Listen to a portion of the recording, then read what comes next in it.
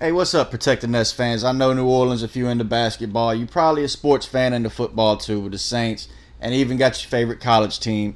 And that's right around the corner. Fall college football is about to be here, and DraftKings Sportsbook, America's top-rated sportsbook app, is putting new players in the game with $200 in free bets instantly if you bet $1 or more on any college football game. So take advantage of this limited time offer now.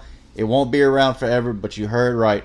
DraftKings is giving all new players $200 in free bets instantly when you place a bet of $1 or more on any college football game.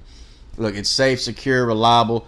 DraftKings Sportsbook is located here in the U.S., so it's easy to deposit and withdraw your money at your convenience. So, again, download the DraftKings Sportsbook app now and use promo code TBPN to receive $200 in free bets when you place $1 bet on any college football game. That's promo code TBPN to get your free $200 in free bets instantly. For a limited time only at DraftKings Sportsbook. Must be 21 years or older. New Jersey, Indiana, or Pennsylvania only. New customers only. Restrictions apply. See DraftKings.com/sportsbook for details.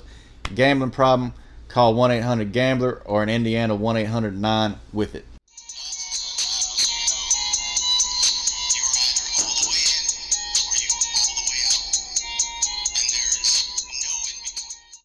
Hey Pelicans fans, welcome back to the Protect the Nest podcast. You know there's no in between here, bringing you just the raw footage, the raw thoughts off the top of the dome for some days. Other days we got coaching series and interviews. Today, there's no in between with our Summer League team. They 4-0. I don't know if all the starters should or even would play coming tomorrow on Tuesday for this game against Minnesota. But for this week, I'm bringing you something special. It's a conversation with Roger Gallo. Roger Gallo's shot-making methods. He does a lot of things looking at the offensive side of the ball in hoops, and he's trying to really build a brand for himself, and we're really glad to have him on today. So what follows next is a conversation with Roger Gallo. We hope he's going to bring some insights into the Pelicans and just ways that we can watch these next few games going into the preseason, and maybe we learn something else to look at. Maybe something that, not to spoil it, but I think there might be some things that show that Kira Lewis Jr. is a great offensive spark plug and has a lot of great things coming for him, but he's really got to learn to play defense, and that's the case for our whole team. But we'll get to the Summer League stuff in a bit. I hope y'all enjoy this conversation with Roger Gallo. Could you give me some background? Like, I went to the website, the Gallo shooting method and stuff, but give me some background, like when you first fell in love with the game. Oh, well, that's exactly what happened. I was in Indiana, and oh, God, I need to say any more about how can you not be affected maybe that way, and I was. I made my first swish when I was a fourth grader, probably unintentionally. I just heaved the ball up and it went in. But I was in Indiana, hoop fever, right? When I saw that thing go swish and move that net, like flip that net the way it does and make no sound except thwack when it hit the floor, I thought, jeez, I want to do this. And I felt literally that became my love affair. Went to school, got involved in fourth grade, went right out for the team. Fourth grade, they had one. Went there, became a starter because I was so motivated. I started working, practicing to become a good ball player, and I had. And then fifth grade, and then it took me till I got better and better and practiced all by myself. I was a kind of a loner, so I didn't need it. All you need is that ball, right? The ball, basket, you. So I went out there, practiced, and kept practicing, got better, went to high school, moved on to Western PA, which back in that time, Western PA was one of the 5 hotbeds for, at one time, football and basketball, believe it or not. And I became even a alternate for what was then the famous Pittsburgh Dapper Dan All-Star game, which was like the McDonald's game, more or less.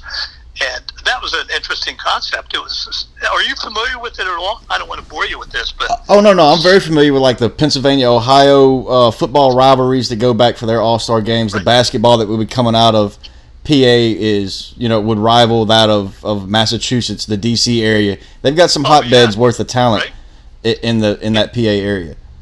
Sonny Vaccaro started the Dapper Dan game that pitted the best from the state of Pennsylvania against the best from all over the country.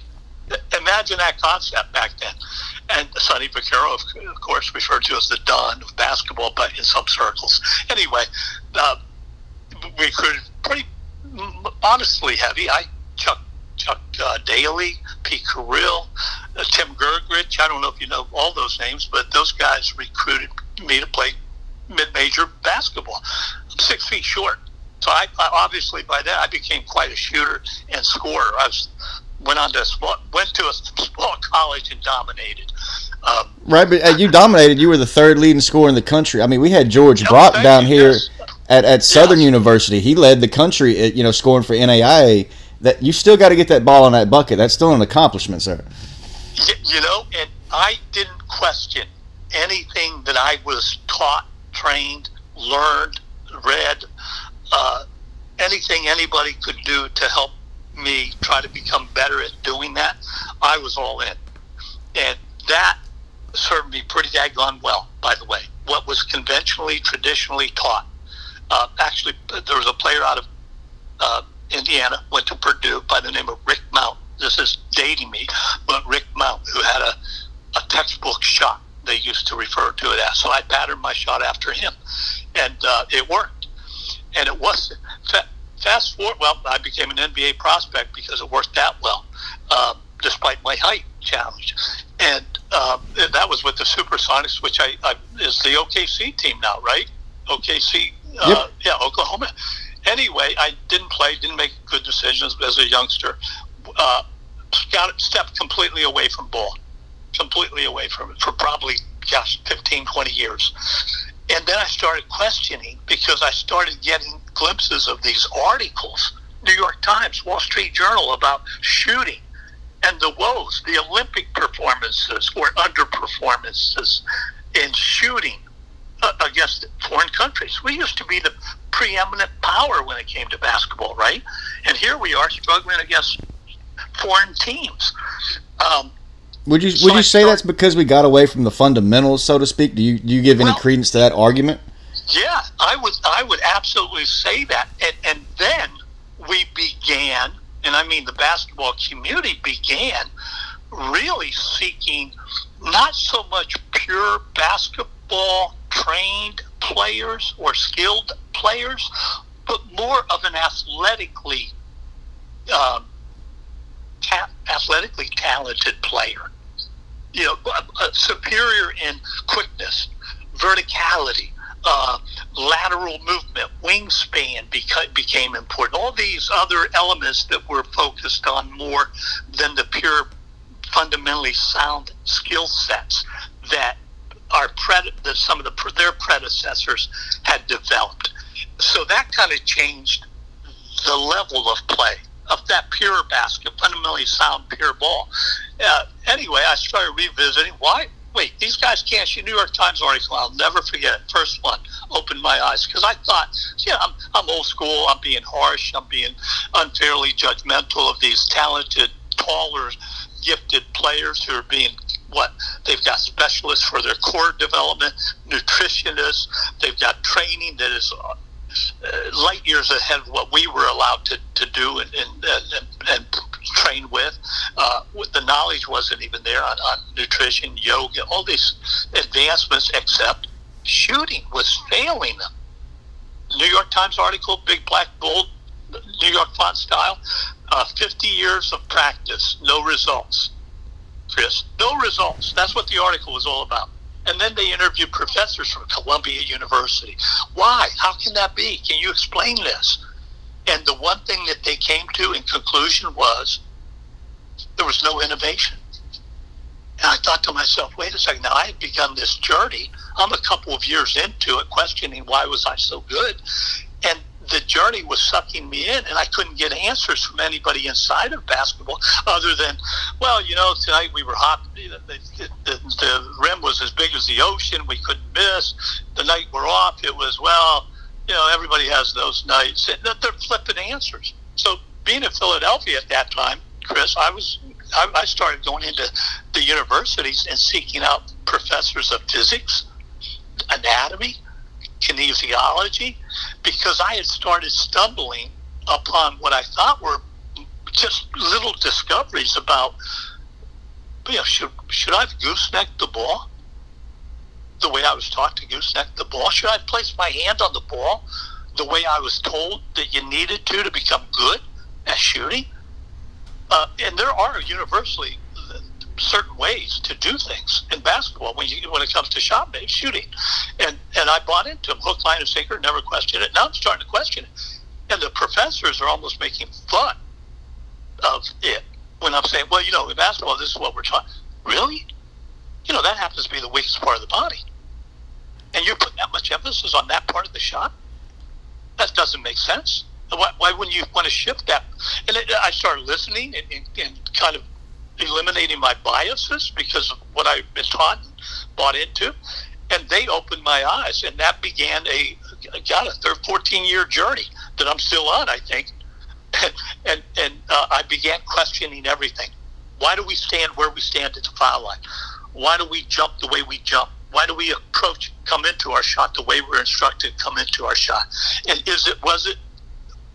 was any of that the best way to do it? Right. So I'm sorry, I didn't mean to. I didn't mean to interrupt you. I was thinking it's more of a complete and total breakdown where a lot of these players, they are dancing with what brought them there. Lonzo Ball to go for the Pelicans, Giannis. These guys learn to shoot on a 10-foot rim when they're 10 feet, 10 inches tall. They don't change that form any, and they're usually using the worst parts of their body. And then you look at someone like Shaq, who constantly tried to improve his free throw percentage, but just couldn't do it in a game. So players get stuck with, well, if I'm going to make it or miss it, I'm going to do it my way, and they don't want to break down their shot and remake it in the way that you've been doing for players, the way Fred Vinson's done for players here in the Pelicans. Talk about, since I interrupted you, I'll let you keep going. Talk about how you went to physicists and did a full breakdown on the shot, the basketball shot. Well, I went to them, and I went to them with some of those discoveries that I wasn't sure at the time were really discoveries. They were like accidental discoveries, and I'm even going so far as to litmus test them before I go to talk to these people, and I'm trying to construct, how do I even begin a conversation with somebody in academia about this, and suggest to them that I'm almost of the belief that the misses that I'm experiencing with some of these brand new changes in movements are showing me some promise, enough promise, that I'm wondering how it could be. How could they prove to be that much more promising than what I had mastered for decades, having practiced literally probably I calculate about 1.25 million, 1.5 million shots in repetitions just to get that good. And they would pull down a book, show me the anatomy, the skeletal part of the arm, the leg, the body. The kinesiologist would talk about movements, what precipitates, what controls. That gooseneck, hey, here's a shocker. That gooseneck we put so much emphasis on isn't needed. And I was told my whole life, you got to do that to get rotation, as were most basketball players. And you never questioned it. What they're telling me what I've actually discovered. One of the discoveries was the ball has already left my hand before the gooseneck happens, and the rotation has already been imparted. And if it's, as they're telling me, the weakest, most finicky, unreliable part of your shooting system, why would you want to add responsibility? Why would you want to put that much emphasis on it? Why wouldn't you want to change it if you could, shift it to other more stabilizing parts of your body, which is hard to argue. Would you agree?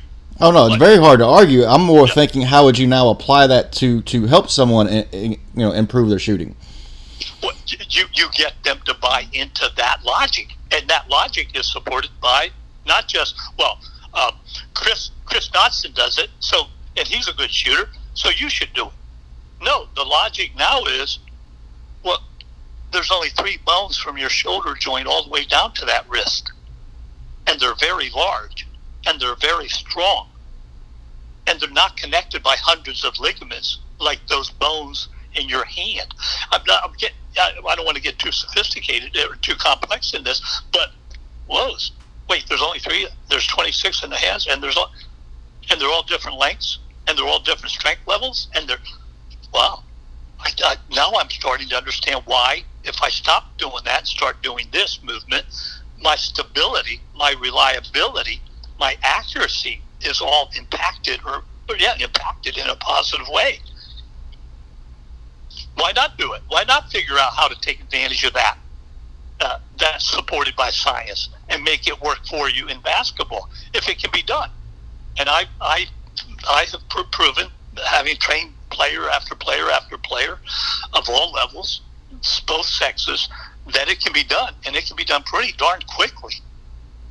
Right, and you've worked with some big players. I mean, I've seen TNT Maddox from the Globetrotters. You've got, people from the 76ers, the GM has praised you.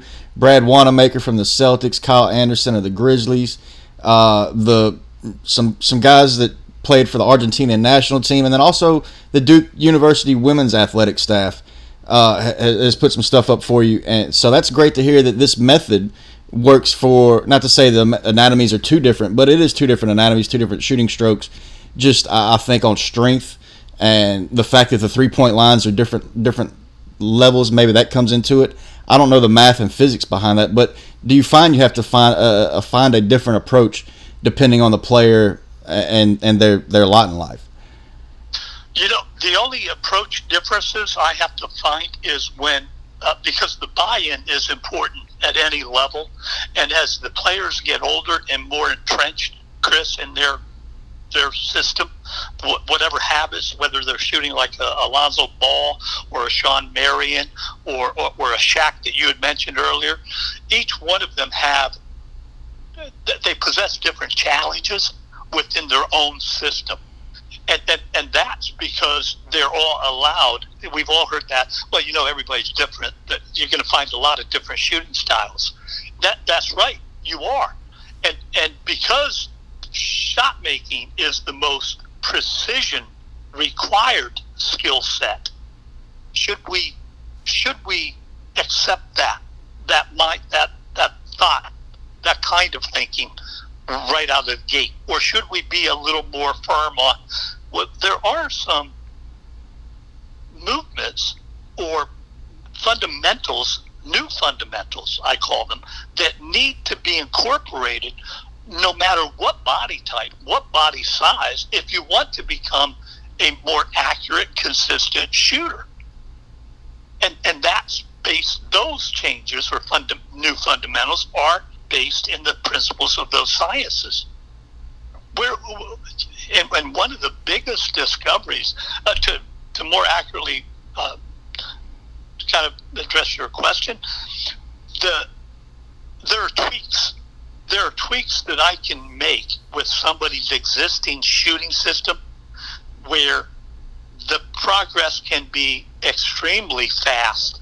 They may not be optimized, but they'll be more accurate, more consistent. They may not just be in a position because of the other challenges within their shooting style that will prevent them from ever becoming optimally good, if that makes sense. Oh, definitely makes sense. Because they don't want to relinquish them. Like you said, some guys don't want to. Rick Barry, a big advocate of the two-handed underhand shot, right? It's a foul line. Right, well, and he set records doing it. Macho, that doesn't. And that's some arguments against that I've heard people say that doesn't look macho. I wouldn't do that because it's not me. Right, it would be hard for me to see Zion shooting underhanded free throws. Yeah. But I'm guessing, I've seen some of the work they've done with Zion and Lonzo when he was here, and a few of the other players. The ball sometimes always comes out of the hand a little different. The arc on it. People have different floaters and arc games. But to me, it seems like everybody starts with the footwork and make sure the foundation is basically the same. Well, be squared up, be pointing towards the basket, that sort of stuff. You can't be staggered and off balance for every shot and still expect to go Kobe for a game.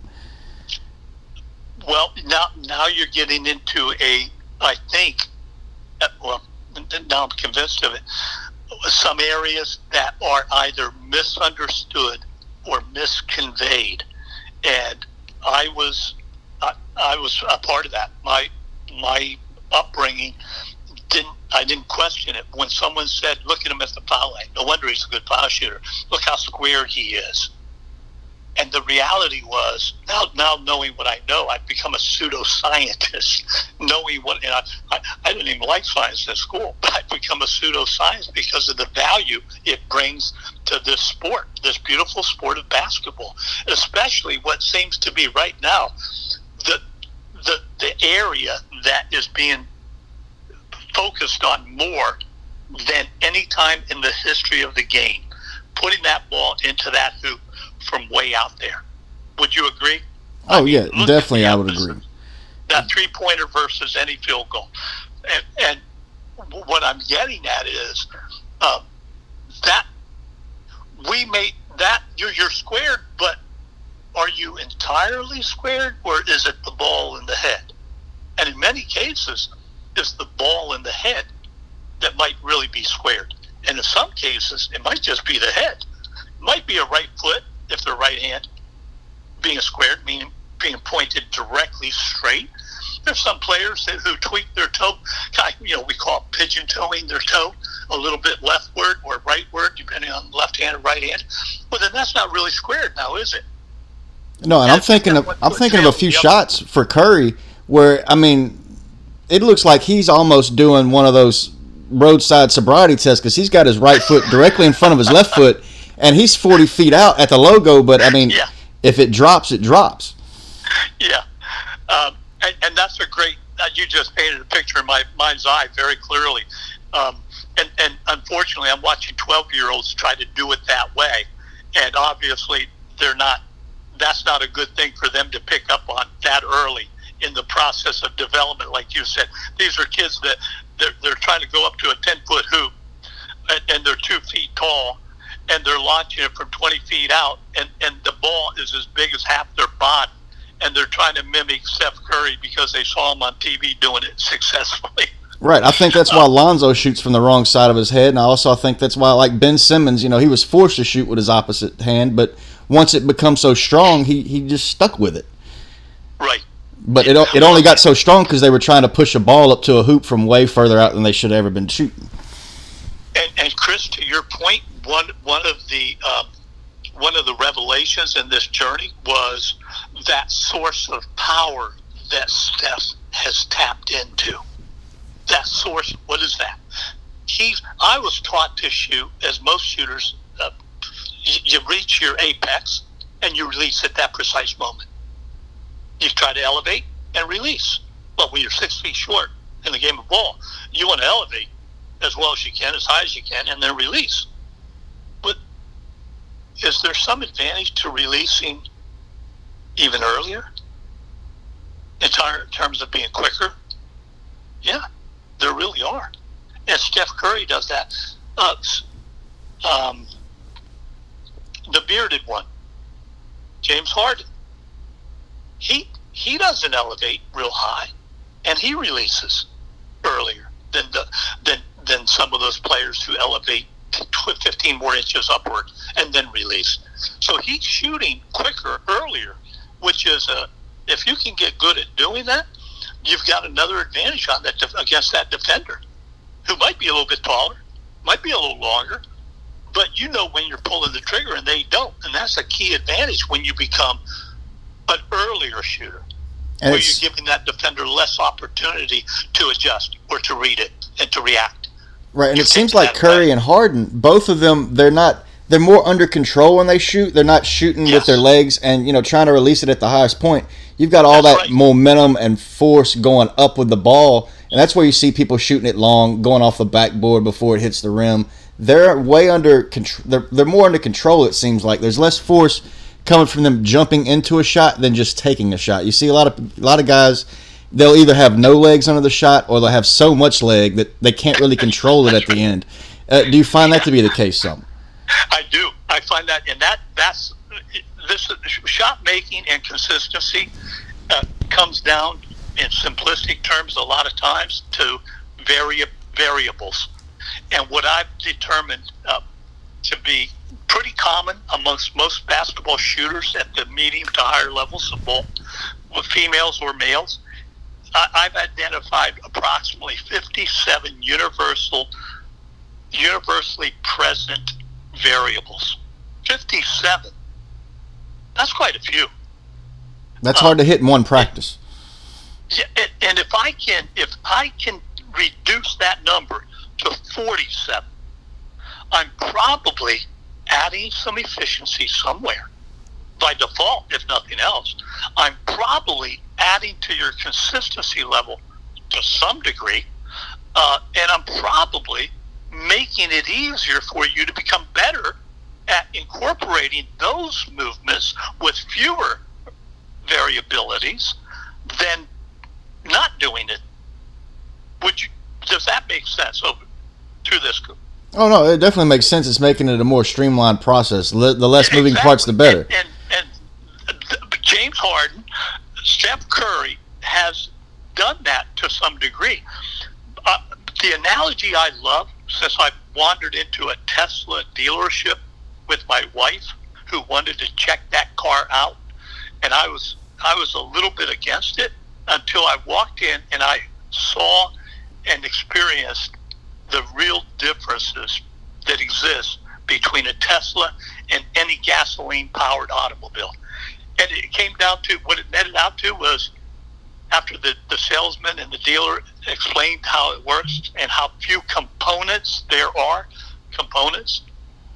variables, same thing. This car has 17 components. Your car has thousands.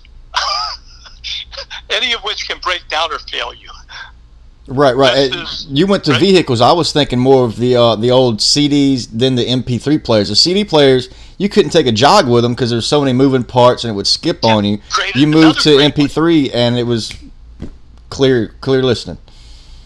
Another great analogy. So all this has been cleaned up, and when I say I've litmus tested this, I've brought out boxing gloves, I've handcuffed myself to test the validity of what I was discovering and what the scientists were helping me to understand and take full advantage of. And when I started, that test started, the test I tried to convince me I was wrong. I mean, the litmus test just, in my mind was, this can't be.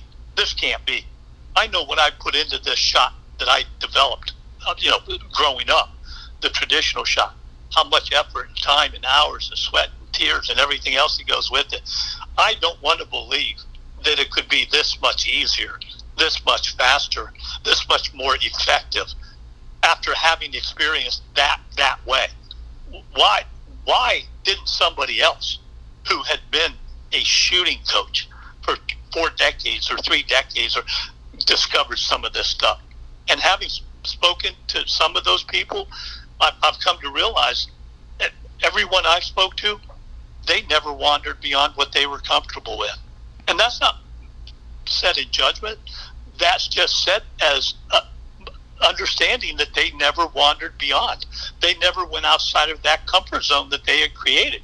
Well, you're talking to a fella that is telling you, I've abandoned every single element of my shooting system, that traditional shooting system that I once had apparently mastered pretty darn well. Yeah, I mean, you were dropping 40 and 50 in college games. You had to have mastered it a little bit. Thank you for highlighting that. Yeah, a long ago memory, but yes, and without a 3-ball, which I'm a firm believer should be the percentages in 3-point shooting will escalate. Damian Lillard, what he tells his big guy to set a pick for me at the midcourt line, half court, set a pick for me. Why does he want to pick the half court? Because he's starting to look for a shot. He's starting to look for his shot. One dribble and past half court. Because, and it goes back to the point you were highlighting. He's pushing. He's using the push power, the thrust created from pushing off that floor, going into his shot. So he can shoot 35 feet, 40 feet out and make it look effortless, like somebody else taking a 20-footer. Right, he makes it look in a way that no coach is going to tell him not to take that shot, and that's a big telling marker for any basketball team and players. Will the coach let you keep taking that shot? And Dame has developed his game in a way that if he's at the logo, he's got the green light. Yeah, he's got the green light. And Damian, since we're on that subject, and this applies to 90, conservatively, I'll say 90% of basketball players. And I was I was that guy. I was included in that 90%, Chris.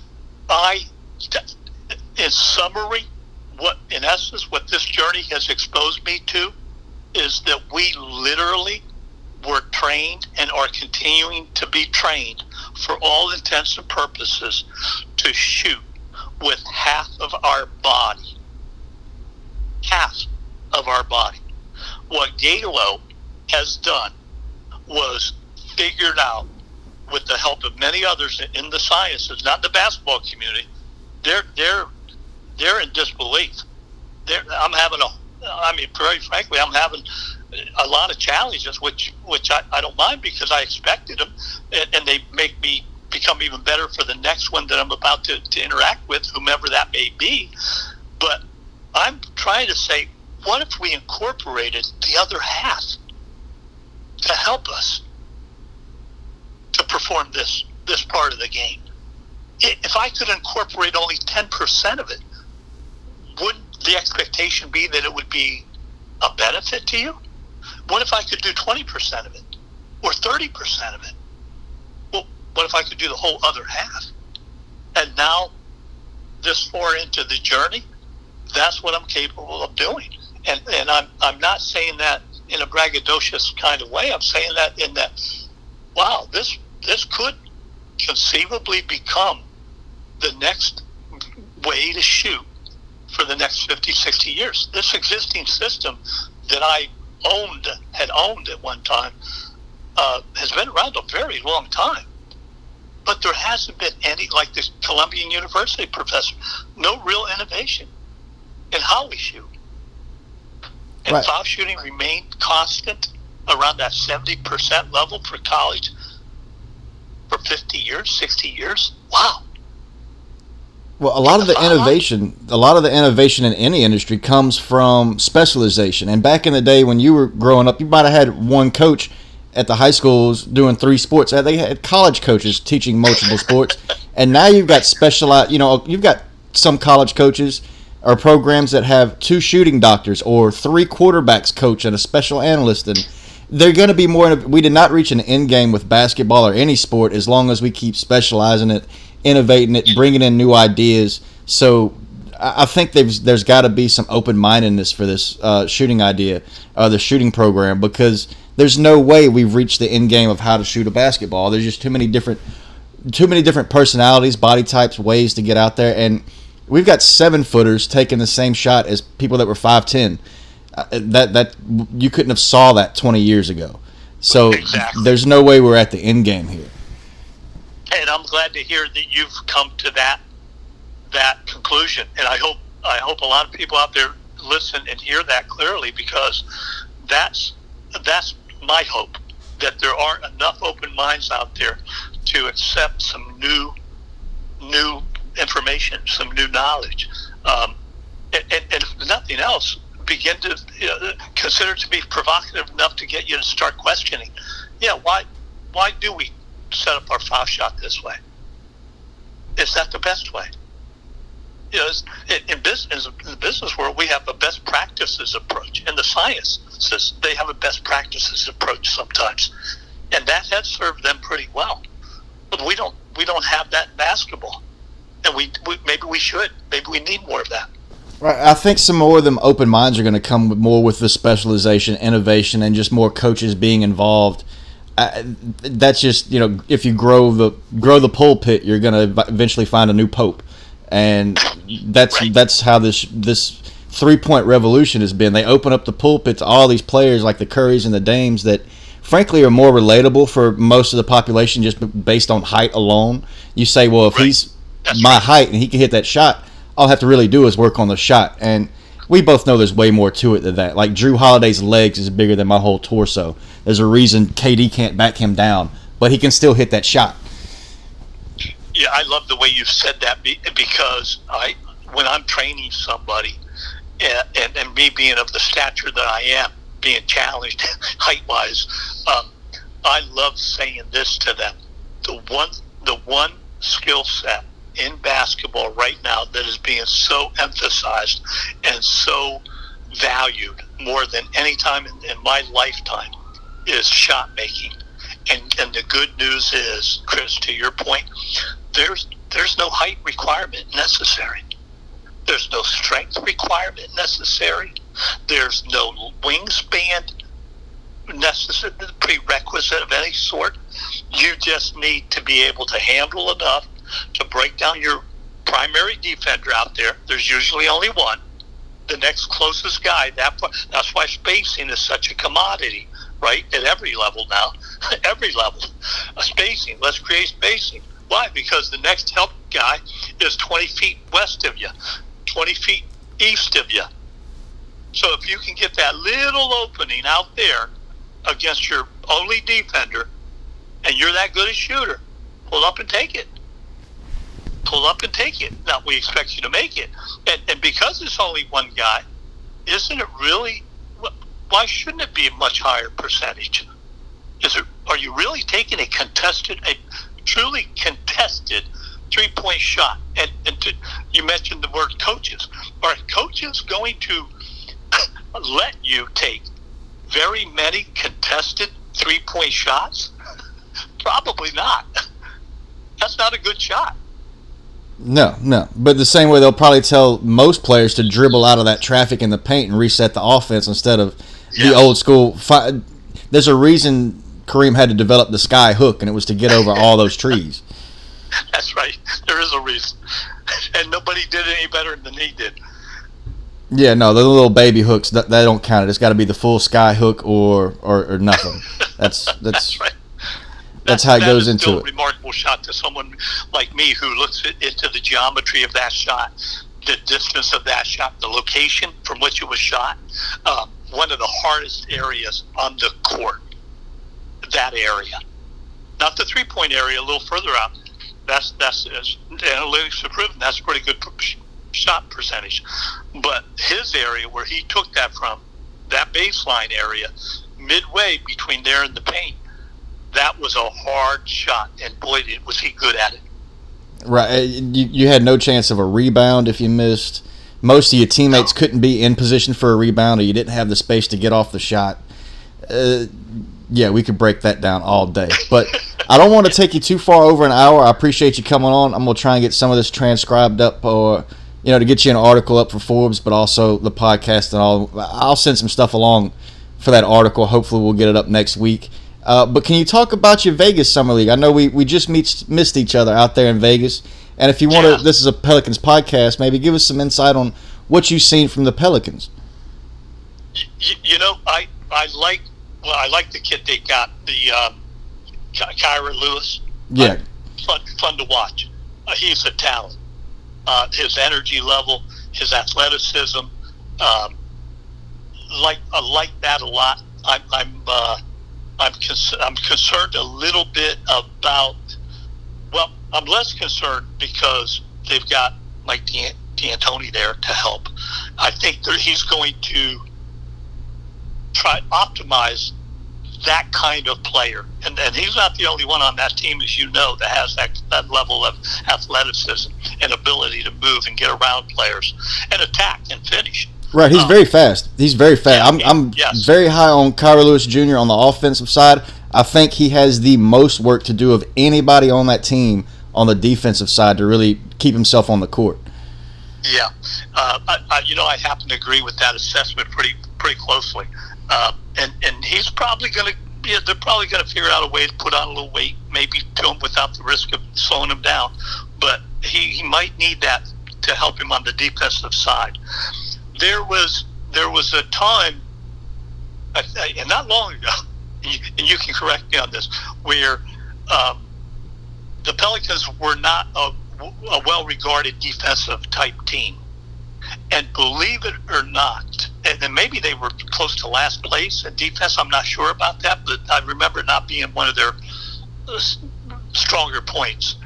With that being said, if you don't get any points for blocking shots, stealing the ball until somebody else, a deflection, until somebody else puts what just happened. If you end up with it, that ball into that hoop to collect that point that you earned from the effort that you put forth to get it. But if you can't put it in to the basket after that, then it netted out to yield what? A goose egg. So defense in today's game, and this you're talking to, and this is coming across very clearly now, if it hasn't already, you're talking to somebody who says, offense is the key. Offense is the key. And if you can get players like the roster that they're putting together here with Zion and everybody else, my God. And I know didn't they just resign Willie and DD? Yeah, we got that email while we were speaking. They sent the PR message through that they had been re-signed. So, they're people already familiar with how things work to some degree there. They're going to make some adjustments, of course, but if they can maintain a stronger, more favored offensive mindset, defense, it's got to just be respectable. I hate to say that, but I grew up on that defense wins games. That defense wins. I grew up on it. Football, you mentioned being dual sport sometimes. I was the starting quarterback in high school on a quad A football team out in Western PA. We still needed to outscore the player to win, the other team to win. We had to outscore them. Could be by 1 point. But if we did that, we won that game. And that's true. Defense doesn't give you that. It helps to conceal it or protect or maintain a lead, but you got to score. So I'm excited about the Pelicans in that regard. From what I saw, there's a lot of good, talented players that I saw out there on that court in Vegas performing. I liked what they were doing. They're a high energy type team. I've become a fan of theirs because of what I saw. There's a reason the NBA's the jump. It's a make or miss league. They have all the players say that, and there's only one way to win the game: score more points than the other team. So I see a lot of players maybe playing so where they don't foul out as much. They don't give as much free points to the other team as free throws, which cut down on fouls, cut down on turnovers. Every coach will preach that, but I believe the Pelicans agree with you, and that's why they brought Mike D in. I got to see him a couple of times at Summer League while I was out. I think he's having a ball. He's charmed with this life because he doesn't have the pressure, but he still gets to coach in the setting and help these players out. I think there's a weight off of Mike D that it lingered. It took him to New York, even after New York. I'm glad to hear you say that because there were times when I saw him not very long ago through television land, but you could see the angst. Well, maybe that's strong, but I could see he didn't look comfortable a lot of times. No, to me it was the lingering effects of being with the Knicks. Yeah, so I really am happy for him. I met him very briefly, long enough to give him my card, and ask that because of his style of play, would he like some of the stuff, some of the inefficiencies that I've converted to efficiencies possibly, and exploit them. Exploit them to another level if ever that should happen. But I also like something that not many people would highlight with the Pelicans. They got a guy there who is named Fred Vincent, and he's an asset to that program. especially when it comes to trying to get more points up on that scoreboard. Look what he's done with Lonzo Ball. So he's done some good. He's taken Lonzo a long way, considering what the starting point was. I think he did the same thing for Tyreke Evans too. Yes, exactly. And I got a chance. I did get a chance to speak to Fred a little bit. Probably 4 or 5 months ago, and I liked what he was doing. He found it interesting what I was doing, and we're both offensive-minded people, and that's probably why he's good at what he's doing, and will only get better and better. And I hope at some point I can brainwash him a little more each time we speak, and learn from him whatever I can learn from him, because he's been at this a while. Right. I really hope the Pelicans can hold on to him. I know they bumped him up in pay raise and associate head coach type stuff to keep him around. He interviewed for the job. Obviously, Willie Green got it. But it's going to be fun to watch them together. Being right behind the bench in Vegas for Summer League, you could see that sometimes Willie would step away and let Spoon, let Fred step in and lead the first half of the huddle. And that just speaks to how much ownership and responsibility they're giving these guys, Fred, Spoon, and spreading that in the culture. I've come to learn. Chris, I love to hear you say that, because I've come to learn that that's not the case with every organization within. I mean, the inner workings are a whole different matter sometimes, and I'm not necessarily, I'm by no stretch an insider, and to learn that that's not the way it ought to be. Sometimes it is a little disheartening, but that's a reality. I mean, companies run that way too, right? Right. Some board of directors, you just got to listen to the chairman, is overbearing and dominant. But I think we're getting rid of that bully ball coach. Not to say Stan Van Gundy was that, but he was a little bit more domineering, a little bit more dictator style. You can't have that in this game anymore.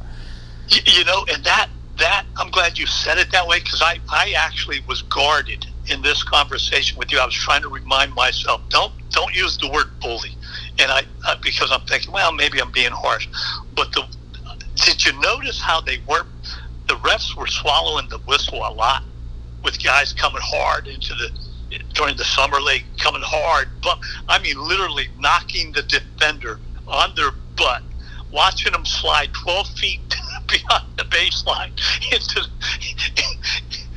along the floor, and not calling a whistle, not calling. Now, some of that I get. They want these kids to be able to play and not get fouled out in the games of their lifetime, with the only opportunity they get under these conditions to perform in front of that many NBA executives. So I understand that part of it, but man, there was a lot of bullying going on during that Summer League. A lot of those games. I had a theory that the first couple games the refs didn't mind so much. The middle games, they started closing it down. And by that end game, if that was the ref's last game of the day, he already had a tea time or a buffet. He had somewhere to go.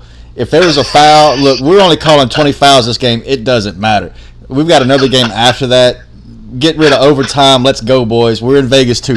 Those refs want to enjoy Vegas like everybody else. That's right. That's a good breakdown. Boy, that was a great breakdown of the sequence of games right there. Now, I want to look at the foul call breakdown of Summer League games, and I really believe you'll see the last game of the day, there's less fouls called every day. Yeah, I'm going to watch for that. Because I think you're right. I happen to agree with you. I'm going to make sure I DVR that. Yeah. Because I'd like to analyze that.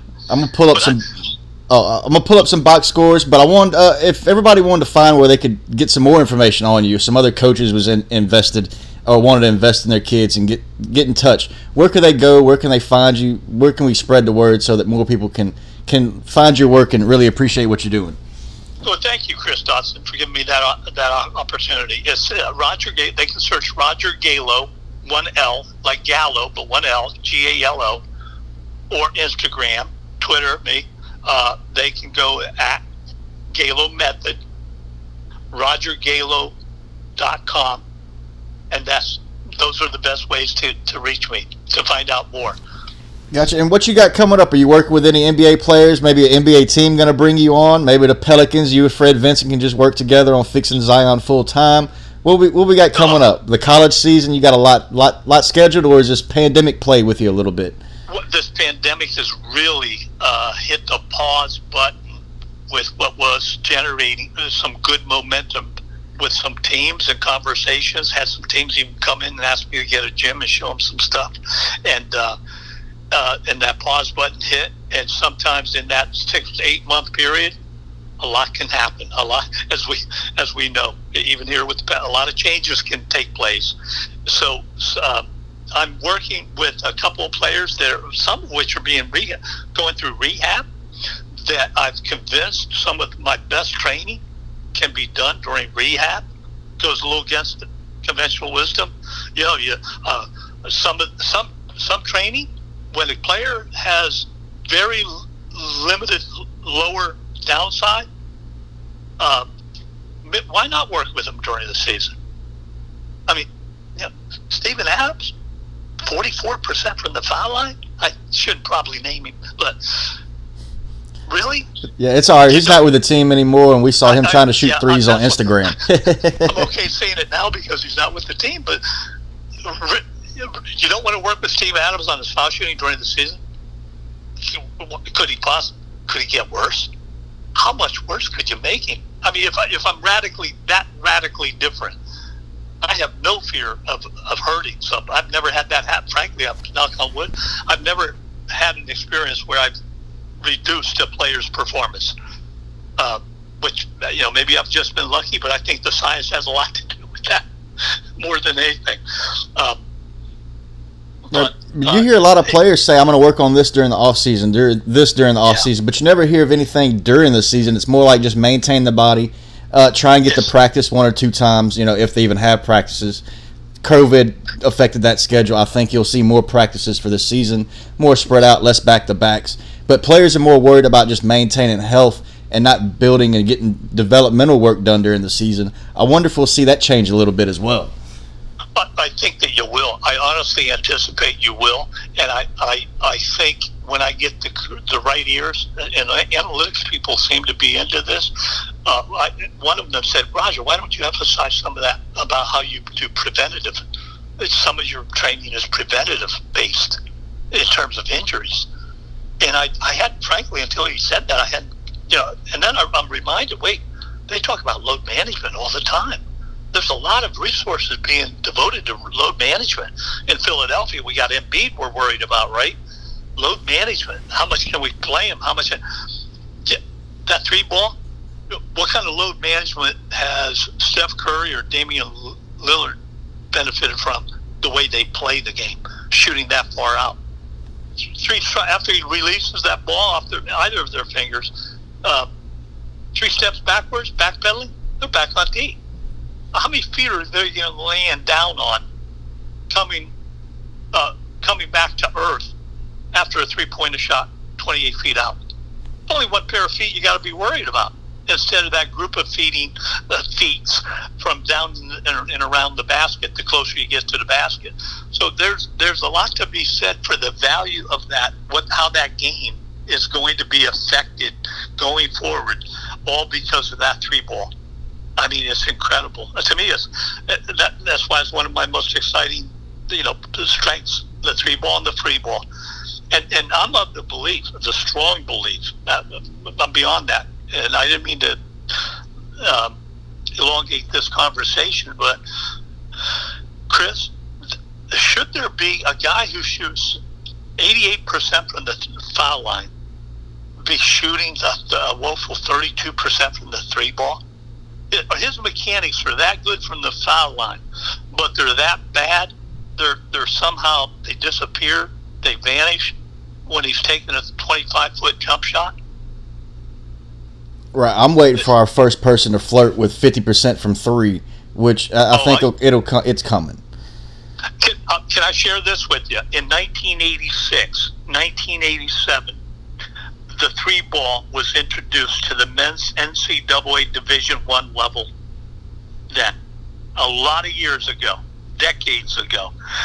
The next season, a player from Holy Cross was admitted to the record books because he had taken the needed number of attempts I forget what it was, 150, 200 attempts. Do you know what his shooting percentage was that first year? The second year of the introduction of the three ball was? I'd be at a loss. 63%. 63%. And the reason I've memorized that and I relish in it is because with what I've incorporated, that other half of the body, that is conceivable, that is doable, that is real. It will happen. And the sooner I won't go there. It will happen. It is. I mean, think about that. How long did this guy have? Now, was he a Zach LaVine kind of 3-point? No, probably he was catch and shoot most likely. But wait a second. What I just said about shouldn't the gap be much closer if it's that similar to being under that kind of control via the mechanics of someone's shot, that way out there where you're only guarded by one person, and if you're being screened, you're not even being guarded. Why shouldn't you be able to shoot in that higher level than what we've come to accept? Wow, look at him, he's 42%, 44% from the three ball. Well, wait, if he's taking that kind of shot, Kyle Korver was coming off of a screen, curling. He led the NBA at 92. When we first began a discussion, he was leading the NBA in three-point foul shooting. That was back when he was with Atlanta. With the Sixers. Oh, okay. That's how far back that was. And we didn't connect for like 3-4 years later. When I introduced a couple of things that he wasn't aware of, which was a revelation. God, how much do we really know our own shooting system? Well, after a while, you buy into that mindlessness of repetition, that maybe you're not as familiar with your own shot as one would believe you to be or assume that you would be. And I was guilty of that. I'm the first to admit that. Yeah, reps. It was all about reps. Well, I've come a long way since then. There's got to be a mindfulness there. The point is, he went from Chicago, when we did meet a little bit, went from Chicago to Atlanta. He had his two highest shooting, back-to-back three-point shooting percentage seasons in his NBA career. Kudos to him. I mean, he did most of the work. I did very little. I may have exposed him to it, the inefficiencies, where his guide hand was, blah, blah, blah, blah, blah. But what did he do with that little bit of information? Something very positive. Right, that's anything in life. You got to show them the opportunity and the door's open, but they've got to run with it. Yeah, that's right. I kind of want to run with this Lincoln. We were talking about prevention and what you could do during rehab. Maybe an ounce of prevention is worth a pound of cure. And I'm linking it back to Philly and Markelle Fultz and his shoulder. How much could you do? I've had 5 shoulder surgeries myself. I've even had a French procedure done to remount my bicep underneath in the capsule. And that was done at the Olympic Training Center there in Colorado Springs. So that changed my whole basketball world, and I didn't get to shoot a ball for years. But I'm thinking, how could you maybe correct inefficiencies to I guess, negate the chance of getting injured? And then maybe if you're injured like Fultz, could you use some of what you're doing to rebuild both the muscle memory of learning how to shoot more efficiently, but also build up the core strength in that muscle group? Well, that's a great question. It could entail a very long-winded answer, but I'll take the shortcut route. By incorporating, as I do, now let's go back to what I said. For all intents and purposes, I've come to the realization that we were taught and continue to be taught to shoot with half our bodies. We're dominant right side if we're right-handed. We're dominant right. If we're left-handed, we're dominant left, of course. What if we brought into action the other half of that body? What does that do to the load placed on that one dominant side? Does it increase the load, or would you expect it to decrease the load, the fatigue, the wear? Yeah. It's a rhetorical question almost. You would expect it to lessen the load. And by the way, the people in academia, in sports, academia would be the first to say, if you're doing, when you go lift weights in a weight room, do you do one arm when you're doing a curl? I'm right armed. I'm right-handed. I only need to do a bicep curl with my right hand. I don't need to do it with my left hand, my left arm. No, you want to balance that out. And that's what I'm saying with regards to a lot of, now we're not talking about the feet, and you mentioned how it all starts with the feet. Well, are we really sharing the load equally when we come into a staggered stance on an approach into a jump shot? Or when we're standing at the foul line setting up our foul shot routine? Most guys are staggered. Should you be? You're predisposing yourself to being lopsided, one-sided, dominant-sided. And that's become the norm. Well, what if you weren't? Quinn Snyder did a seminar at the Vegas event we were at, the two of us. I attended it, and he's talking about how Mike, and I won't give away too much information. I don't feel I should, but you want to be invited back. how this one player can shoot from this part of the court extraordinarily well, and that's why we work so hard to set up plays to get him over in that position. Well, do you think that one-sided, dominant-sided way we train to become shooters could be benefited if it was shared or trained in a way where he could become equally as effective on the other side of the court as he has become on that side? And what would that do to your program, your wins and losses? Would that benefit your team, or would it harm your team? And we're talking about one player that he singled out, and he went on through other players. So we got to get him this shot in this position. We found that he's got to pick the ball up from the right hand dribble, not the left. Wait a second. Holy cow! That's how the analytics has affected the game and how the game's evolving. And you're talking to me who's saying, man, can I affect the analytics by balancing this out to where I can make player A, player X, equally as good from either side of the court? It's like taking, Chris is great, he's strong right-handed dribble. He can't dribble left. Well, what are you going to tell your defender? How are you going to tell him to play him, guard him? Take exactly. away, yeah. Right? But we're not quite there yet. I hope I can get that message out there. Shows like this, being a guest on your program like I am, I can't express enough gratitude to you, because if nothing else, I hope it becomes provocative enough to get you to start questioning. Maybe there is something else. Maybe this guy has something to offer. He's willing to share it, but you've got to show some interest. Right. And you've got to at least show some interest. You can't take that attitude that, we are where we are because we know more about this than anybody, and we know enough. And to your point, you should never feel that way. You should always feel that there's an open-mindedness out there that allows new information to creep in. Challenge it any way you like, but challenge it. At least put yourself in that position to challenge it.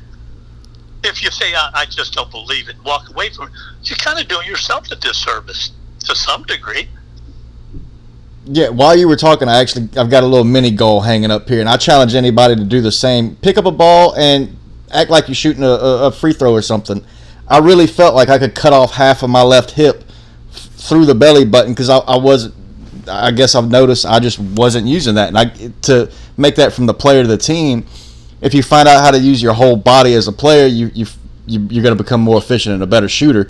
If you kind of find a whole team that can use the whole floor instead of just those few spots where they're saying, well, analytics tells me I have to get the player here or it's going to be worthless, you're going to get to use all 94 feet of the court instead of just those few spots.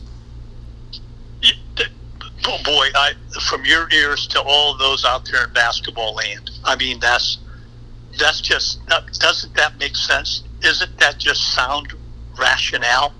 I mean, I hope it doesn't come across as judgmental, but that it's unfortunately the basketball community seems vastly different than the golf community. Man, they're willing to hear, test, try. So many. I mean, they're eager. They hunger. There's a hunger there, but that hasn't been. And I consider myself a member of that basketball community at whichever level it may be, and it's a little embarrassing sometimes that no, this is the way we've done it. This is the way we're always going to do it. Or you are who and you've done what? That's impossible. Oh, I know you're going to find it to be impossible, but you want to test it? You want to challenge it? You want to see it? It's not going to take much time or effort. It's going to show up whether to be valuable or not to be valuable very quickly on a basketball court under basketball conditions. I mean, it's not going to. It's not a cure for the COVID-19. That's going to take years. It's basketball. And it's it's still a simple game. No matter how it's evolved in how many different areas, it's still putting that ball through that hoop, thank God. And the team that can do that better than the other team is probably going to earn a W. Yep, and it's funny you mentioned golf, because I've seen some basketball players here. I've talked with Coach Mike and Coach Rory, Coach Dumas, a bunch of local coaches on just some of the funny forms and the way balls will rotate coming out of the hand, and the ball's rolling top to bottom forward instead of rotating backwards. And they're like, yeah, we try and get them to do this, and we try and get them to do that, and you just can't get them to try a different way or try this one drill. But if you go look at the golf course, you've got 1,000,001 contraptions out of somebody's backyard to help you find an extra 4 yards and correct a slice. Like that, those two communities is way different. And I'll be having played both and not golf very well, but I had to play in my previous corporate life. That has got to be one of the most complex sports to become expert at, or at least just competitive at a high level. That has got to be, with all the variables that are out of your control, that you've got to try to figure out how to control to some degree to help your game, to improve your score. It's just, and here we are in an environmentally controlled arena, court, gym, somewhere. No wind factor. No. We're not playing on turf. We're not, the terrain doesn't change much, and we struggle to the degree we struggle with shooting. Not so much because of those elements, but because of things we've just come to accept as being par for the course. No pun intended. But Sean Marion shoots the way he shoots. Lonzo Ball shoots the way he shoots, and he's always going to shoot that way. It's too late to change him. Look what Fred has done with him. He's changed. He's affected him. He's moved the ball from one side of the head to the actual right side of the head for the most part. That is the single most complex shot that anyone could conceive of trying to make work. And you know what it really gets, and I didn't mean to get off on this, but I am so disturbed by that sort of situation even being something we're talking about at the level we're talking about it still existing. And it's akin to this Ben Simmons thing. How does those are coaches along the way, and I don't care who they are, that somebody should have stepped up, and enough of them should have been stepping up along the way, his growth and development throughout his youth, saying, look, just because you're as tall as you are doesn't mean you can forgive or neglect developing a shot. I mean, it just gets under my skin. It really does, because look at the position you put this young man in now. And some of it, I'm sure, is of his own doing to some degree, like Paul Smith. Oh, I'm sorry, God forgive me, I never addressed I had an injury, suffered from a motorcycle accident to my right shoulder. Well, I'm a right-hander. and I had a very severe five lungs punctured. I'm sorry, a lung punctured, 5 ribs broken, blah blah, and a clavicle that was completely dislocated 2 or 3 inches on my right side. And that was my biggest fear. Would I be able to come back from that and be able to have my full range of motion? Now, with that being said, the video I used to watch while we were having these discussions, or others on television, Chris, were having these discussions about his challenges, it was hard for me to accept that his shooting should continue to be one of those areas that he should struggle with, because those thunderous dunk moves that were still being videotaped and put out there, how can you make your shoulder move like that if it's that bothersome? I mean, that was what was going through my mind in more cases than not. Wait, he just showed me a move. His arm, the way I can't, and yet he can do that violent emotion, and it doesn't seem to impair him at all. But when it comes, that's what we're finding is contributing to his shooting issues. I had a hard time getting my head around it, Chris. I mean, now you're talking to as I said, a pseudo-scientist, but the anatomy, the way it was moving and working and functioning in certain areas of those video clips had me completely dumbfounded. I wasn't buying it. What I was buying was what I came to learn later, what was happening and I won't go into this in much detail, but the coaching shooting instruction that was taking place, where it was taking place, had a big impact on what was going on with his lack of performance. And I hate to say it in such a nebulous way, but I don't want to go any further than that into it. Oh no, I know what you mean. I've went through 4 or 5 shoulder surgeries, went through 7 different physical therapists. There's different ways different people can work with you. Seeing some of Fultz of what he put out with his shooting and those dunks, I know with my shoulder, I had certain movements. After 3 weeks, it felt like, okay, I've got that back. But if I moved it 1 degree either way, it was just falling apart. And I can relate to that, Chris, because of my injury. You're right. Yeah, and so I don't want to speculate what Fultz was going through, and it depends on training, who he trusted, if they were the right person to trust, and it also depends on if you give 100% into it, because if these professional athletes, there's a big difference between 98% bought in and 100% bought in. Yeah, that's right. And that bias has got to be there. If it's not there, you're dead in the water. I mean, you're dead in the water. Yeah, that last 2% is what makes them millions. Yeah. So that's, and I felt terrible for him and Simmons, because these are young men. Their minds aren't fully developed. They've never had to really be fully developed at the rate that we normally develop, because they're playing at a game and about to become millionaires. And it's all thrust upon them in relatively quick order at an age where they're not fully developed. And when I'm saying they're not fully, that's according to the people who study the brain, how it develops and when it develops and at what rate it develops, and that know far more about it than I do. But I've come to learn that the maturity varies, and the way you're oftentimes coddled and protected and shielded and told things that you want to hear by some of these gifted athletes like we're talking about, that can work again. That can kind of retard some of that development.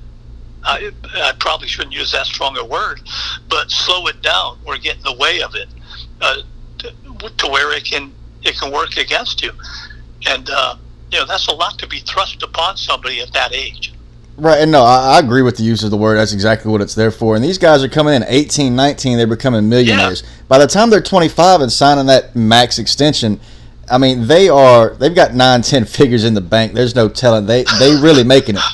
But they haven't been asked to do everything else to manage that money. At 18, 19, you find me an 18 or 19-year-old that tells you they don't know it all, and I'll find you a liar. You find me somebody that's 25 that tells me they know they've set themselves up right for being 35, and I show you a fool. Like, you can't do it. You just don't know it. You haven't developed. The mind's not there. You can look at the brain all you want as a doctor, or you can just look at real life. 18, 19, 20-year-olds, we all know everything except we don't know shit. Yeah, and that's from right. Shooting to financial literacy, and that's if you're in the banking sector or the basketball sector. And you know, at this age where I'm at, I'm still of that mindset that I still don't know all that I am going to know if I continue to be of that mindset. There's more for me to learn, and I'm excited that tomorrow might be another revelation into this. I do cross training. You remember when that word was a popular cross? I'm into cross training. We've determined sports scientists, they've all determined that cross training is a big benefit to athletes. I do cross training for shot making. You know what? I just developed that a year ago. Well, that's 12 years or 13 years into the journey. That was exciting that I came to that revelation. I've got cross training sports that try to help facilitate those movements that will help you become a better shooter. Really? Nobody's done that yet. And I'm not bragging. It's just like, well, that's an exciting moment for me that I've discovered something that, because I was open to it, willing to let something else creep in, or was inspired by something else, or just have the passion that I've got for this, that I'd like to think I'm not done. There's more for me to learn. Hell, there's stuff I can learn from people that might not even be in basketball oftentimes. And they add something to my value by having a dialogue, by having an exchange of ideas. And if I'm open to that, I'm probably I can benefit from it. Definitely. Served. We can all benefit from it. One of my favorite podcasts, their start is "Thank you for wanting to know more today than you did yesterday." And I love that. Yeah. I believe it's Philosophize This podcast. But we did something where there were some basketball players here in the city. I was trying to do something with soccer, but the basketball players, a few of them got in trouble, so they had to come. They didn't get to go to practice. They had to come help me set up. And by the end of practice, I was showing them basketball stuff, 3-man weave on a soccer field. They said, "Oh, well, this is like what we do here." I love that. They saw it in a different light, and they weren't trying to force it down a tunnel and trying to understand it one way, and they took it to somewhere else. And I mean, they were there to be in trouble, and by the end, they wanted to, help out with soccer and go back into practice and try this new thing in this different way, and it worked out for them. That's a great story. I love that. The basketball coach come out and he started learning some stuff, and I think he's going to be the assistant coach to help out because in Louisiana you've got to help coach 2 or 3 sports. So it was interesting there, and I love hearing people that want to learn using new ways. They want to start with a blank slate. Start with how you do your shooting, from scratch. Like no preconceived notions. Let's just give this a shot. Yeah. To your point, one of the things that I discovered probably 10 years ago was that if I take the basketball hoop and the court away and sit in a room, in a chair, with just a ball, and sometimes without a ball, and start teaching some of the things that I want to impart, that my effectiveness in communicating that is better, faster, deeper than me having taken that same amount of time, having gone out on that court, having put a ball in their hands and trying to get them to learn what we just covered up there in that room. It better prepared them to be able to perform at a higher level, faster, adopt what changes, movements, or understand why they were to be adopted in order to benefit them. And that was without being on a court shooting ball. Because that you used the word muscle memory. When you add a ball, I can't tell you. I can't tell you how many times I've said to somebody, "Give me the ball, show me your shot." and they want to reach for the ball, and I kind of, protect and pull it away from them, keep them from getting it. Say, no, I want you to show me with an imaginary ball.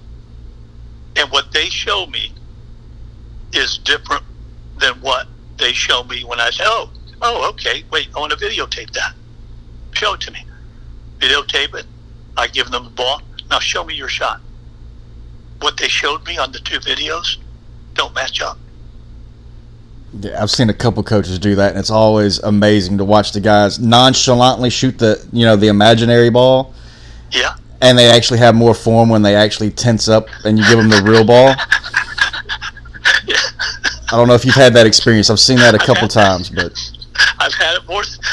Yeah, and it gets. Remember, one of the revelations I had was some guys you assume they're that familiar with their shot. Does J.J. Redick, and I don't mean to bring up but J.J. Redick, who I know isn't with you anymore, is he really aware that when he launches upward to go into his jump shot, that he turns 90 degrees upon his landing away from the basket? And at what moment, nanosecond, during that turn, that twist, that transverse movement, is he to release? At what precise nanosecond?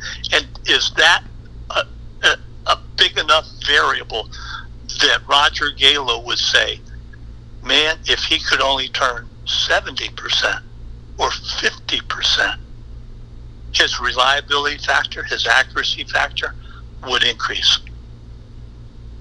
Well, he might say, I wasn't aware of it. Some people won't even approach him. Why? Well, I don't want to be the one that messes up J.J. Redick. Hey, he messed himself up 2 years ago. He went into the tank when he got to New Orleans. His shooting dropped off. And how much of that was some of it psychological? Yeah, probably. But is the psyche affected by you don't know what it is? Yeah. Are you fully in tune with your own shot to the degree where you know exactly why you're now bad? Like you said, wow, boy, did he tank. Did he try to miss shots on purpose? I think that's more than 98% bought in instead of 100%. Like he said, he didn't want to be here for the second year. He wanted to get traded, but that's why that 2% really makes a big difference. Millions of dollars are worth of difference.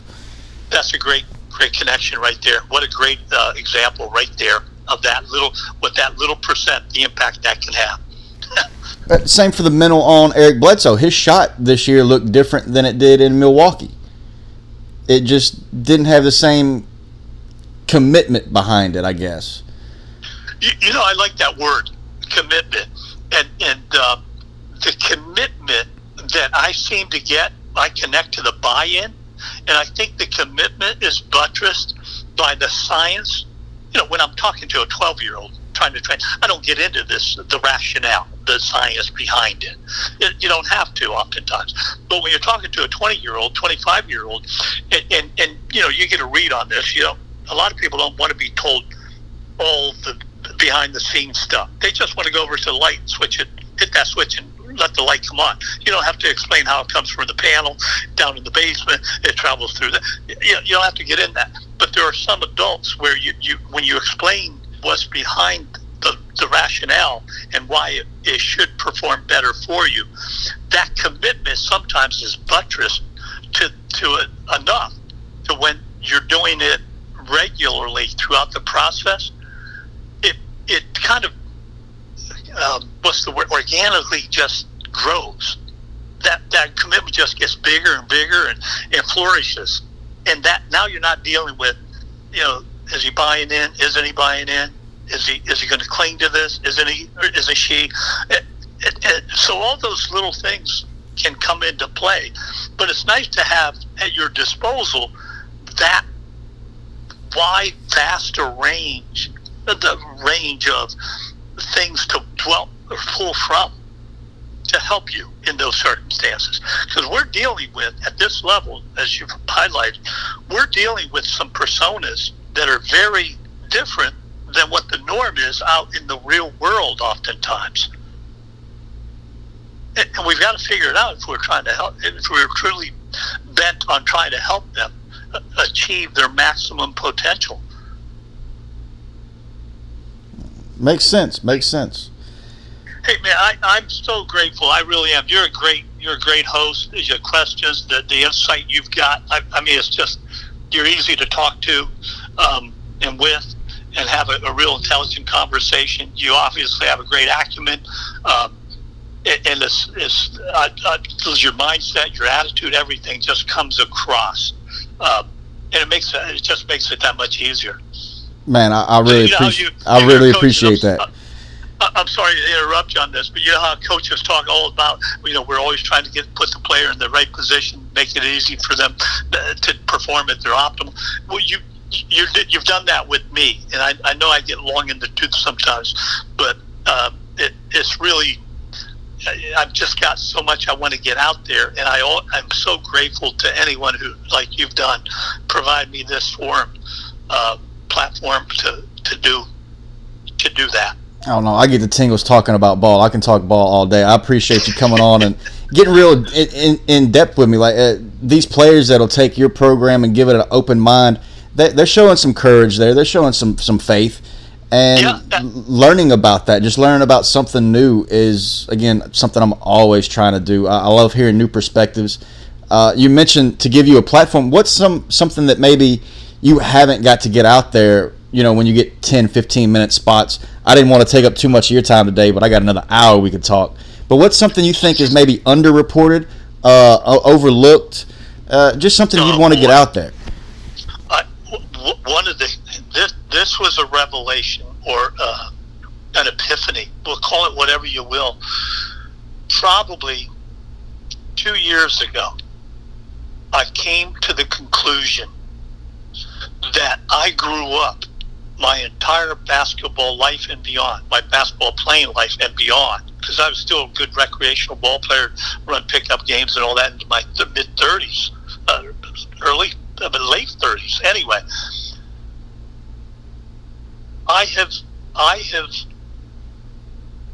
recognized that we do not have, and this is going to shock those listening, or however way you edit this, we do not have a bona fide aiming system at work to benefit us as shooters in the game of basketball.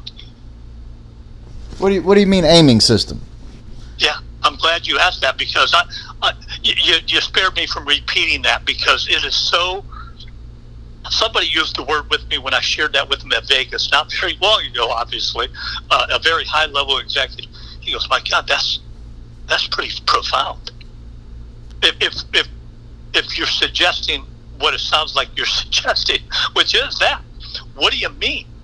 Well, where's the only place where we have not a bona fide one, but at least some remnant of an aiming system or device at work? Well, you got the backboard and the box behind it, the square. I was just thinking simplistically enough, right. Your aiming system is your eyes and the rim. Kudos to you, because Noah said the backboard, or I call it the backboard, it's backboard, and the box. Yeah, when I've said it that way to them. Now, kudos to you, because you're right. That's a device. The other one takes place at a certain part of any game anywhere in the world, and that part takes place when that striped guy, that zebra guy, blows that whistle. And where do we go? To the foul line. And that the audience listening knows, they call a lot of different things, but there's a nail, specifically called a painter's nail. But there's a nail or a dot or that mark or whatever they call it, where they line up their stance. They base their stance on that device, that nail. Now, that stance can vary, but predominantly, and I'll conservatively say 95% 95% of us in basketball in America, we go to find that with our dominant, if we're right-handed, dominant right foot, left-handed, dominant left foot. We put our foot right there at that nail, and that's the center of the basket. Now, where we put the ball may not be in line with that nail or the foot, as you'll recognize anytime you watch a game. It may be over by the head. It may be to the right of the eye. It may be near the ear. It may be over the head, behind the head. It may be anywhere. But it's not right over the foot. Well, are you shooting your foot into the basket, or are you shooting that ball that you're holding on to, wherever you moved it to, into the basket? And if you're putting that into the basket, then why is it over there? Because right now it's not in the center of the basket. So you've got to come from over there to where? Over to that nail area that's supposed to be in the center of that basket. So are we angularly being trained? I'm taking some liberty here with the English language. Are we angularly being trained how to shoot? I was. Maybe that's why I achieved only a 77% shooting percentage in foul shooting in college. I'm 98. I'm 98 now. With handicapping myself, I'm still 98%. Yeah, I'm picturing Larry Bird and Reggie Miller shooting, but Bird was always directly over the head. That ball might have been over his foot when he released it. That's you know what? You picked the epitome player. The only one that I ever used, you picked him out. That's a guy who might have really done that. Okay. Yeah, I mean his old form, it was right. It was right from behind the head over. That's why he had such a high release point. You couldn't block him because the ball was behind his head. And this was not a 6'2" man. This guy was big. Yeah, Bird was a good 6'9", 6'10". Right. Yeah. Now, but how many other players, high school, college, pro, how many other players do that, shot that way? Not very many.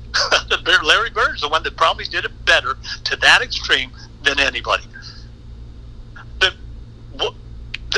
Okay, so now, if that's our aiming system, that nail, how do we line up, attempt to line up any given field goal, regardless of distance? How do we line that up? Can we, during the context of a game now, the whistle hasn't been blown.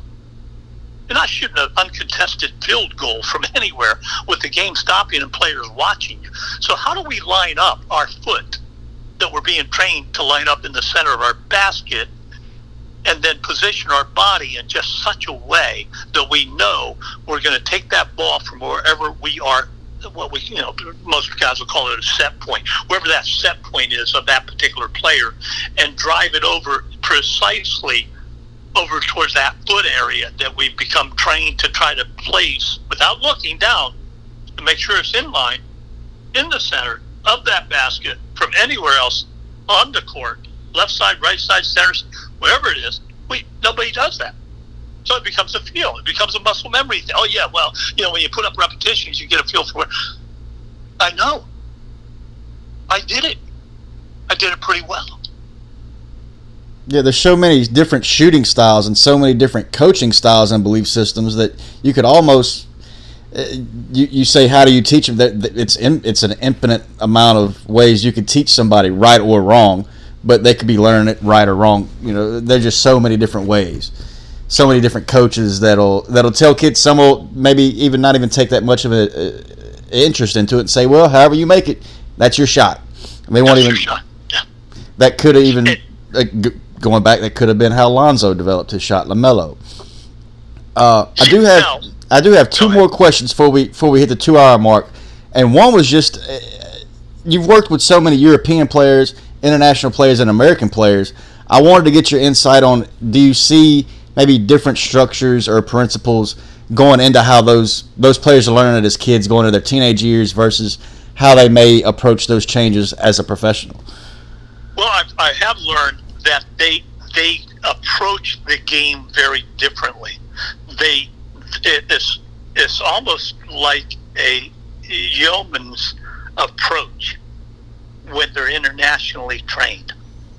It's not, well, I'll dabble, almost like a dabbling when they're younger. The one young man I trained from Argentina, for example, as a teenager, he was going up against Manu Ginobili in club basketball and being taught the highest levels of fundamentals, if you will, as a 13-year-old boy. We're not usually exposed to that kind of advanced developmental part of the game at that age, at least. They are.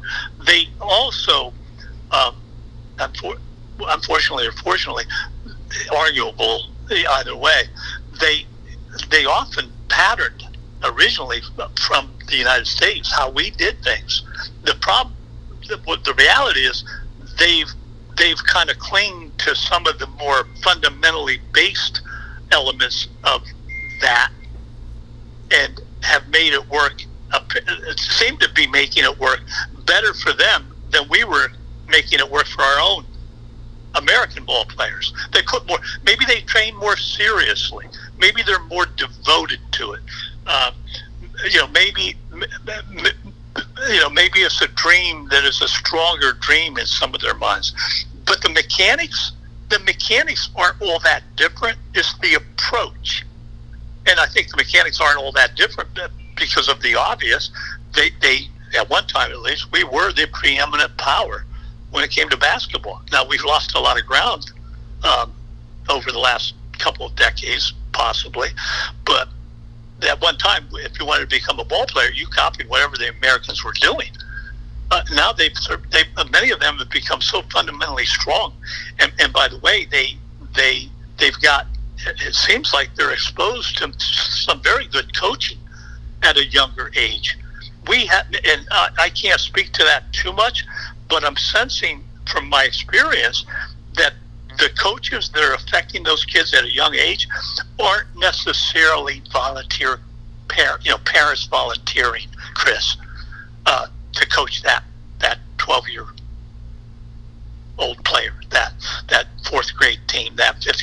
They may really be more credentialed as coaches or know more at that level when they are volunteering, if they're still volunteering. Does that make sense in some way? Oh, no, it makes sense, and I know some people take issue with saying the USA lost ground. They think the international teams have just made up that much ground.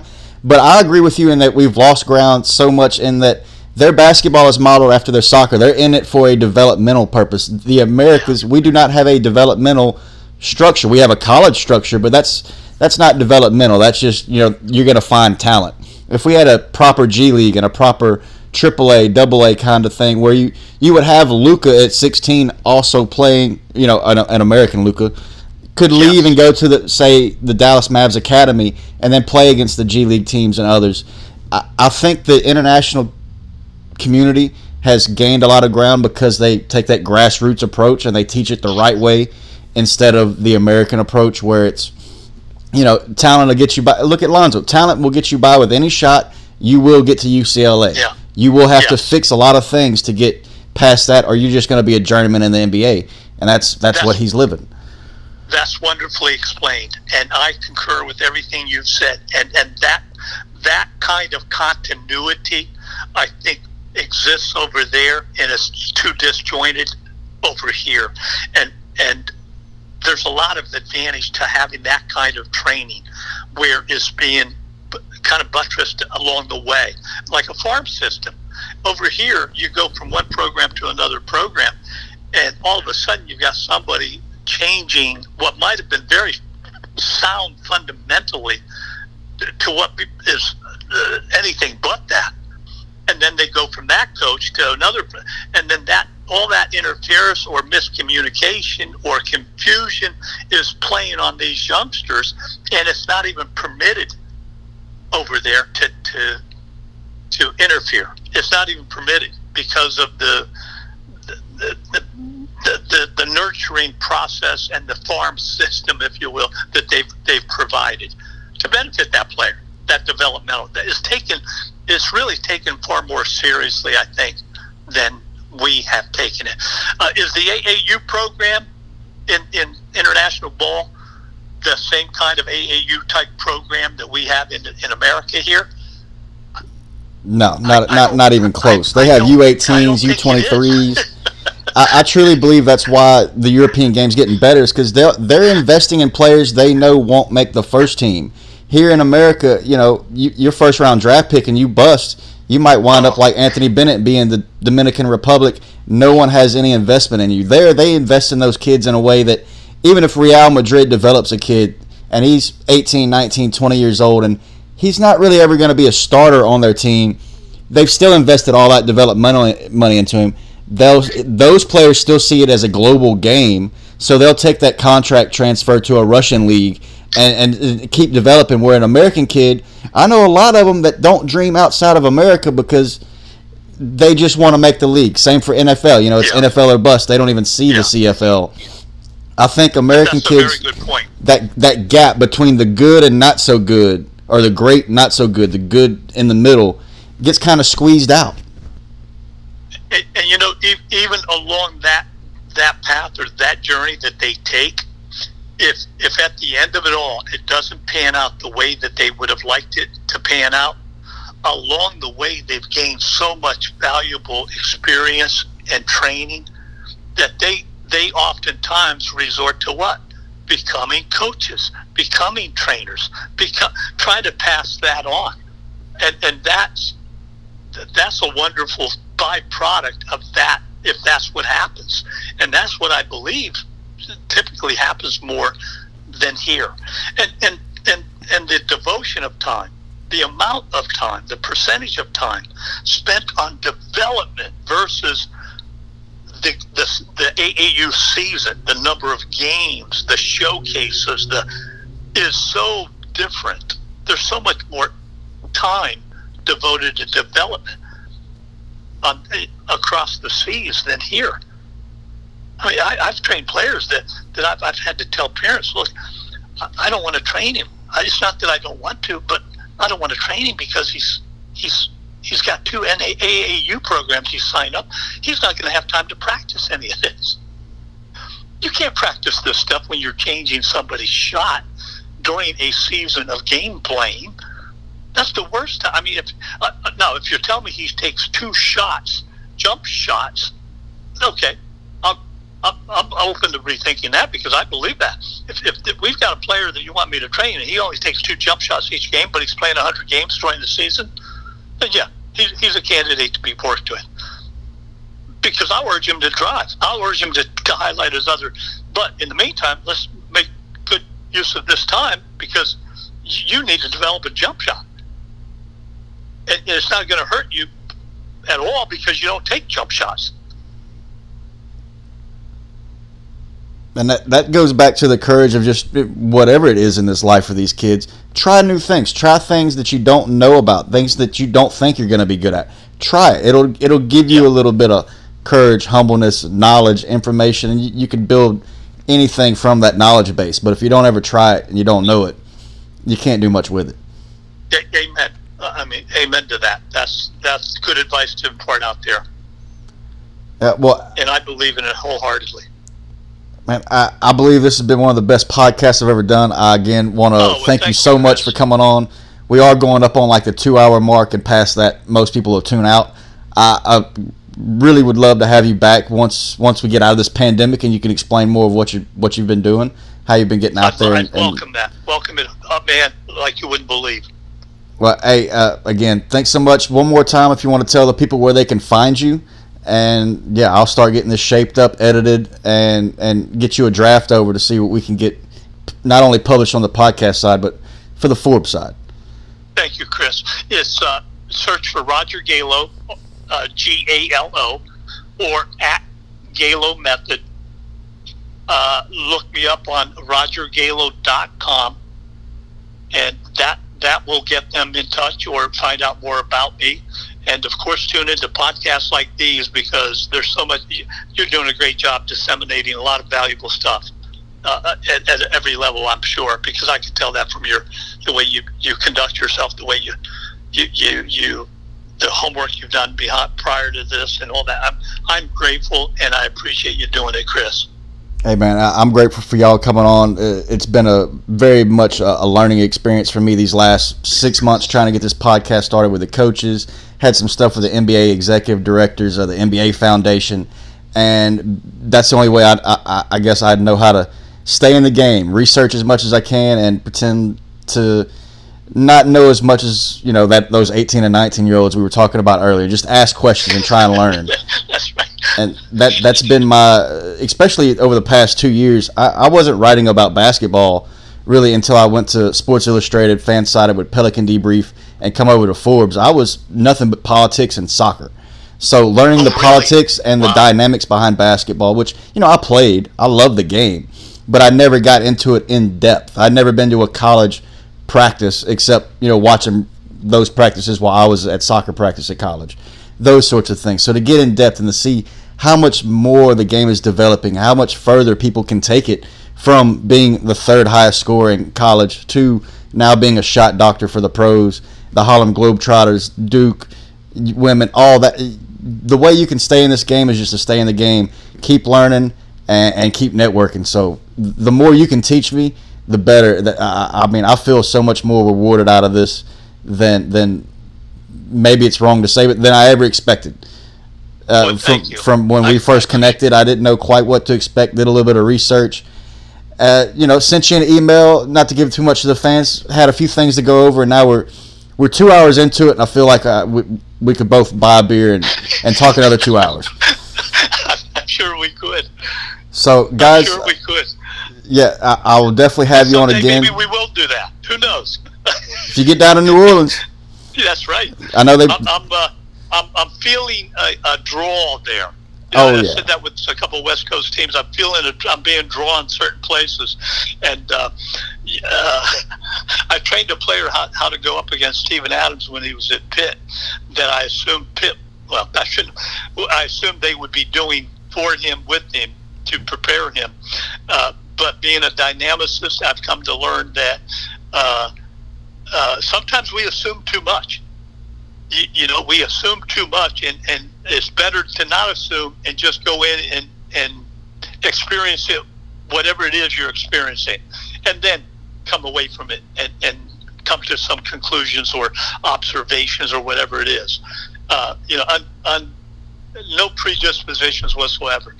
But it's been eye-opening for me, the journey, and I tend to be surprised every now and again. And like I said, talking to somebody like you, man, I know there's stuff to be gleaned from you, having had the experiences.